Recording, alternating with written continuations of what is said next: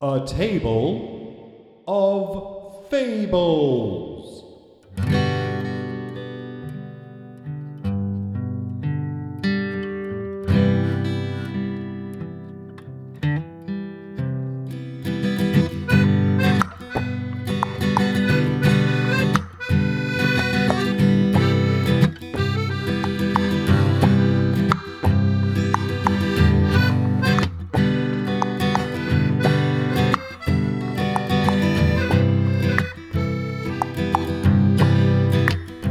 From the constellations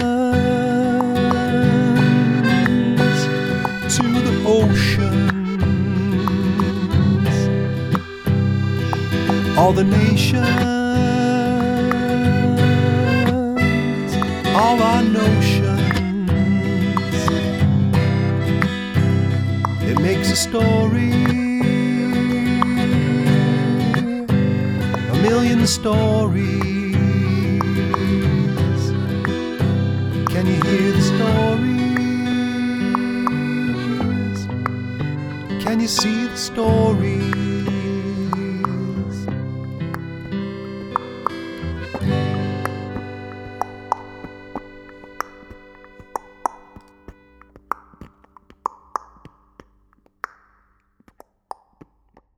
Hello and welcome to the Table of Fables. I am James Funny Hat.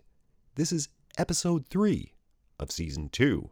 And thank you so much for tuning in. This episode today is supported by Azan, who lives in Toronto, and also by Isaiah, who lives in Scarborough, Ontario, who just celebrated his 5th birthday. Thank you very much, Azan. Thank you very much, Isaiah. My hat today is not actually a hat. My hat today is, in fact, a pumpkin, which is a large orange vegetable related to a squash. And this pumpkin that is sitting on my head has a face carved into it, which is called a jack-o'-lantern. The reason that I am wearing a jack-o'-lantern on my head today is that this podcast episode is coming out on October 31st. And that day is Halloween. People listen to a Table of Fables podcast from all over the world, and the people who listen in Canada and in the United States will know very well what Halloween is. Halloween is a day that occurs every year on October 31st, and what happens is you get to wear a costume, any kind of costume that you want. You go to your neighbors' houses, you knock on the door, you say trick or treat, and they give you candy for free. So it's a pretty good day. You get to wear costumes, and you get candy. But candy and costumes are not all there is to Halloween. And as you know, I am a fabulist. And as a fabulist, it is my duty to tell you about the history of Halloween. So let me begin. The way to understand Halloween is not to look at October 31st, but in fact, to look at the day after, November 1st. Boo! What? What was that? Did you hear that? I thought I heard... Boo! Whoa! Wow. Who said that? Who's laughing? Wait, what's going on here? Okay, let me get back to explaining the history of Halloween. On November 1st is a day called All Hallows Day. And on that... Boo! Whoa! What was that? Did you guys hear that?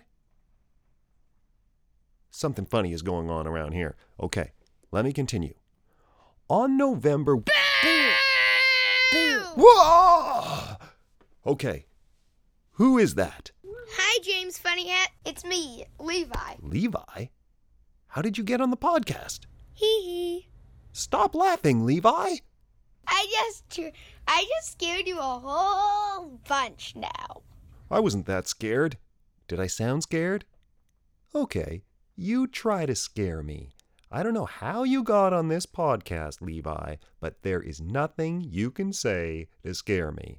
I am an adult. I have to say... Ah! Okay, I was scared a little bit. Okay, now, Levi, you should get off the podcast because I'm sure there is a rule that you're not supposed to be scaring James Funny Hat on this podcast. Let me look it up. Okay, I found it. Rule number 26. No sending startling messages that will distract James Funny Hat from making the podcast.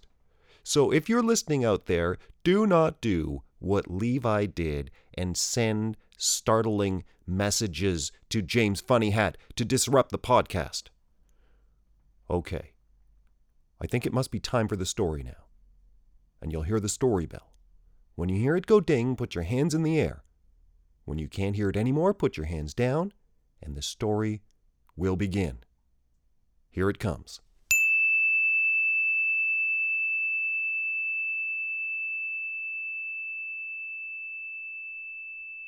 There was a gang of kids who went out trick-or-treating on Halloween. Halloween is a special day in Canada and in the United States, where all you need to do is put on a costume, walk to your neighbor's house, and if you say trick-or-treat, they'll give you candy. Well, it was these kids' favorite day of the year. They loved it, and there was a whole gang of them. Night, there was Owen, dressed as Superman.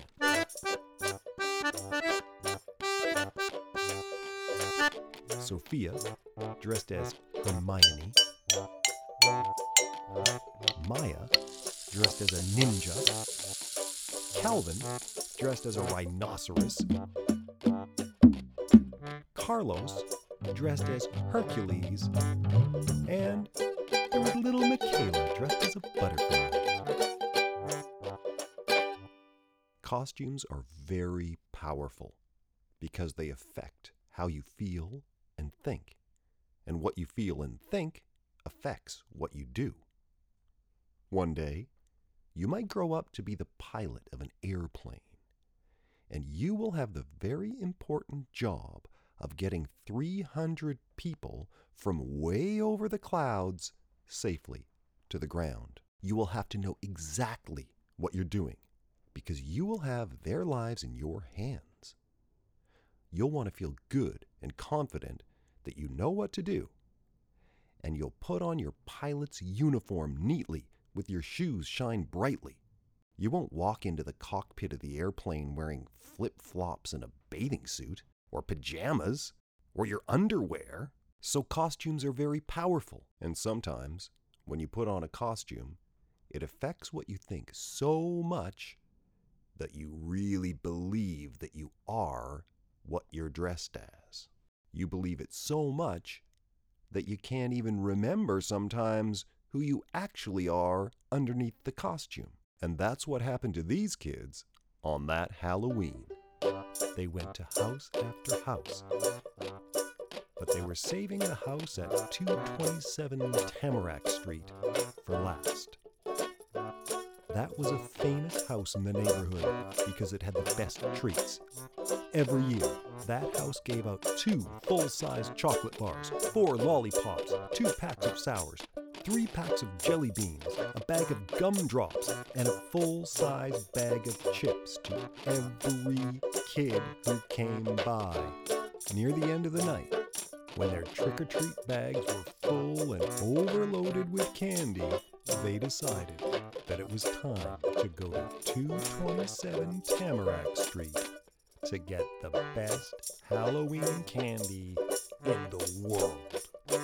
As they approached the house, they noticed there was no lineup, which was strange because usually there were dozens of kids waiting for all the candy. They walked up the sidewalk to the front door, and there, hanging on the door, was a note lit with a candle in front of a jack-o'-lantern. "Let me read it," said Sophia, who was dressed as Hermione. It says, "Dear children of the neighborhood, We did something very different this year. We decided to give all the treats to one child. This is a very, very hard door to push open, and behind it lies the biggest stash of Halloween candy that ever was. Sophia was so excited as she was reading it she could hardly even stand it. Her hands were shaking. She continued, "Whoever can open the door can have it all of the candy. All strength to you and good luck. From the family at 227 Tamarack Street." As Sophia was reading the notes, the kids looked down and noticed that there was a whole trail of footprints that went to the door, made a big commotion, and then left. It seemed like many kids tried to push open that door, but none managed to do it. Carlos stepped forward and said, "I can do it. I can push open that door to get the candy." Calvin, who was dressed as a rhinoceros, said, "You're only 7 years old, Carlos, and that's a big door." Carlos said, "I'm not Carlos. I am Hercules, the ancient demigod of strength and stamina. I have slayed lions and wild boars and monsters and captured the golden girdle of the Queen of the Amazons. This door is nothing to me. Watch this." Carlos flexed his muscles, which were really part of his costume. He walked up to the door, put his hands on it, and pushed. He strained and pushed and strained and pushed, but it didn't budge at all. "Let's go, guys. If I can't push and open that door, no one can," he said. "We're not giving up yet, Hercules," said Maya. "You only use brute strength. I am a ninja, and I have trained for many years in all of the martial arts. I can break boards with my hand and concrete with my feet. Plus, I happen to be 8 and not 7. Stand back, everyone." Maya walked up to the door, got into a ninja pose, and said, "Wah!" And then she said, "Ja! Ja!" She kicked the door. She tried again. "Wah! Ja!" She tried a spinning back kick. "Wah! Ja!" "Ouch!" She said, "Anybody have a Band-Aid?" Calvin stepped forward and said, "This needs animal power. I am a rhinoceros. I am 8,000 pounds and can run 35 miles per hour and concentrate all that force into the tip of my horn. This puny door will not be able to resist me. And anyways, I'm 9 years old, guys. Let me say all that again in rhino language."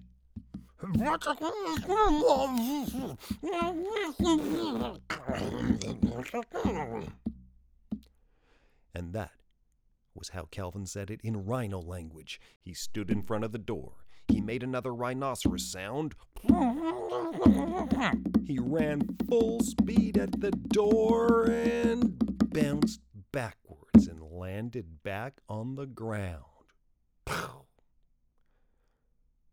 "That door was stronger than I thought," he said. Then Sophia stepped forward. "This job doesn't need strength, power, or technique. It needs the magic of Hermione. And let me remind you that I am 10. She picked up her magic wand, stood before the door, and said, "Openus Pictus! Pictus Openus! Doricus Movicus! Entricus Navicus! Openus Pleasicus! Will you just open?" Her wand fell down, and she said, "Okay, I don't know the spell. I'll try it again next year. Let's go, guys." But Owen stepped forward.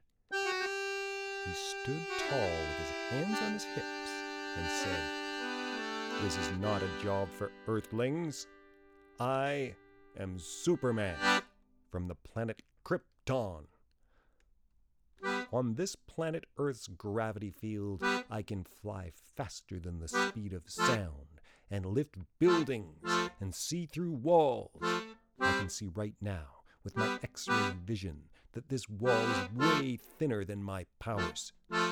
This is a job for 11-year-olds, and I am Superman." He stood on the sidewalk, took a big run, and pushed, and pushed, and pushed, and pushed. But his slippery Superman boots slipped out from under him, and he fell flat on his face. Plump. Okay, let's go home. But then, Michaela, little Michaela, who was only 4 years old, said, "Let me try." All the kids laughed.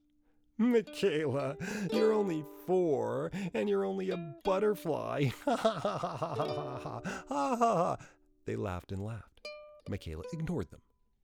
She walked up to the door, looked at it, put her hand on her chin and said, She reached out, grabbed the handle, and pulled. The door opened. It was a pull door and not a push door, and every single kid tried to push it open. And there was the huge barrel of candy and treats. It was even bigger than they imagined it would be. The other kids said, "Wow, Michaela, what are you going to do with it?" Michaela said, "Well, sugar is a slow-acting poison that's harmful to your digestive system, liver, immune system, and even your brain function. I was thinking we should just leave it here. But it's Halloween!" They put the candy onto a big wagon and gave treats to every person who walked by. It was a super Halloween. An awesome Halloween. Maybe the best Halloween ever. Not only because they got a lot of candy, but also because they learned something very important. It's not always strength and power that gets you through doors. Sometimes what it takes is to use your mind instead, and to open that door a little bit differently.